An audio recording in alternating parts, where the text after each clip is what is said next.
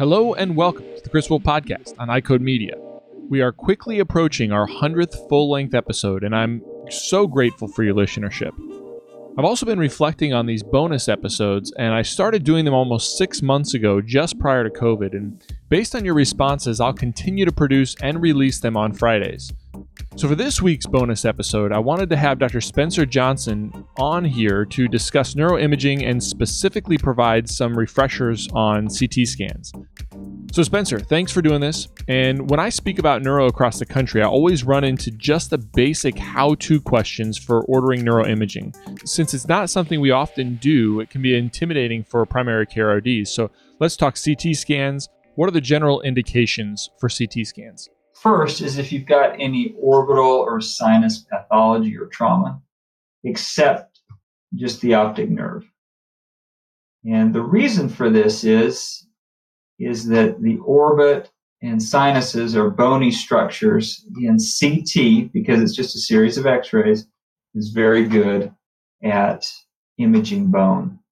So any pathology you've got in the orbit or sinuses, CT is the way to go. If you have an acute cerebral or subarachnoid hemorrhage, so any new bleed in the brain, a new bleed in the first few hours. So as optometrists, we're probably not the ones who are going to pick these up. But if you happen to have a patient that presents and you suspect that they might have a new bleed, this would be what you would order for them. And in fact, CT is better at picking up new blood than even MRI. So again, in the first few hours, CT is the way to go. The third thing that you want to use CT for is the localization of a metallic or really any dense foreign body. And that makes sense again, because again, X-rays detect density. And so the more dense an object like a BB or a metallic foreign body, CT is the best to pick that up. What about if I'm concerned about a plastic or vegetative foreign body? Plastic is fairly radiodense. If you think about like plastic tubing and catheters, and it will show up pretty well in CT scans.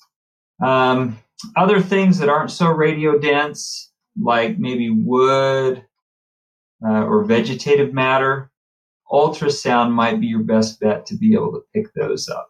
I always treat ordering neuroimaging like writing a prescription or ordering a lab. It has to contain minimal data. In your mind, what's the minimal amount of data that you need to put on an order for a CT scan? So there are 3 components to writing an order for a CT. The first is going to be the location. It's fairly straightforward. You just have 3 choices.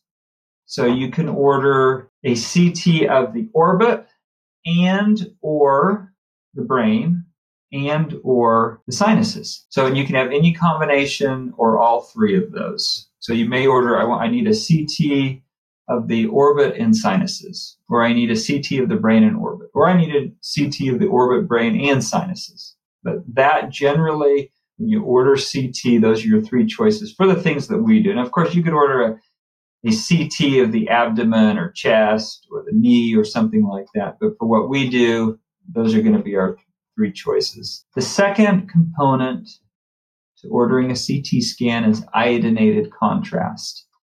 So contrast for CT is iodine-based. And basically, you just need to tell the radiologist if you want it without contrast or if you want it with and without contrast. So if you order it with contrast, they're going to do a sequence without it, and then they'll do another one with it so you can compare the 2. So it's either without or they do both. And you just indicate that on your order. Lastly is a presumptive diagnosis, and that has 2 purposes. One is you want to tell the radiologist what you are looking for. And so that's one. The other is for billing purposes, so you want to send along an ICD-10 code. And it doesn't matter if you're not sure, just what is your best thought, your presumptive diagnosis at this point. And then the imaging center, the hospital, whatever facility you use, will use that ICD-10 code so they get paid. Along with the presumptive diagnosis, just another note, radiologists like us, like any provider, likes to have as much information as they can. And so give the radiologist as many details as you can about your case. where do you think it is? What do you think caused it? What could it possibly be? I talked to our radiologist, and you don't want to be the one who's trying to test the radiologist to see if they can find the needle in the haystack and not tell them where you think it is. So go ahead, and they really appreciate it if you give them as much information as you can. Thanks again, Spencer, for your expertise. If you found this episode valuable and you'd like to take additional steps for better understanding of neuroimaging, check out Dr. Johnson's course at eyecodeeducation.com. That's EYECODE education.com, or follow the links in today's show notes. Additionally, please be sure to subscribe to the podcast, write a review, share it with your friends. At iCode Media, we believe in advancing the optometric profession by diving deep into eye care topics and providing actionable steps for our listeners and subscribers. Have a great week. Talk to you soon.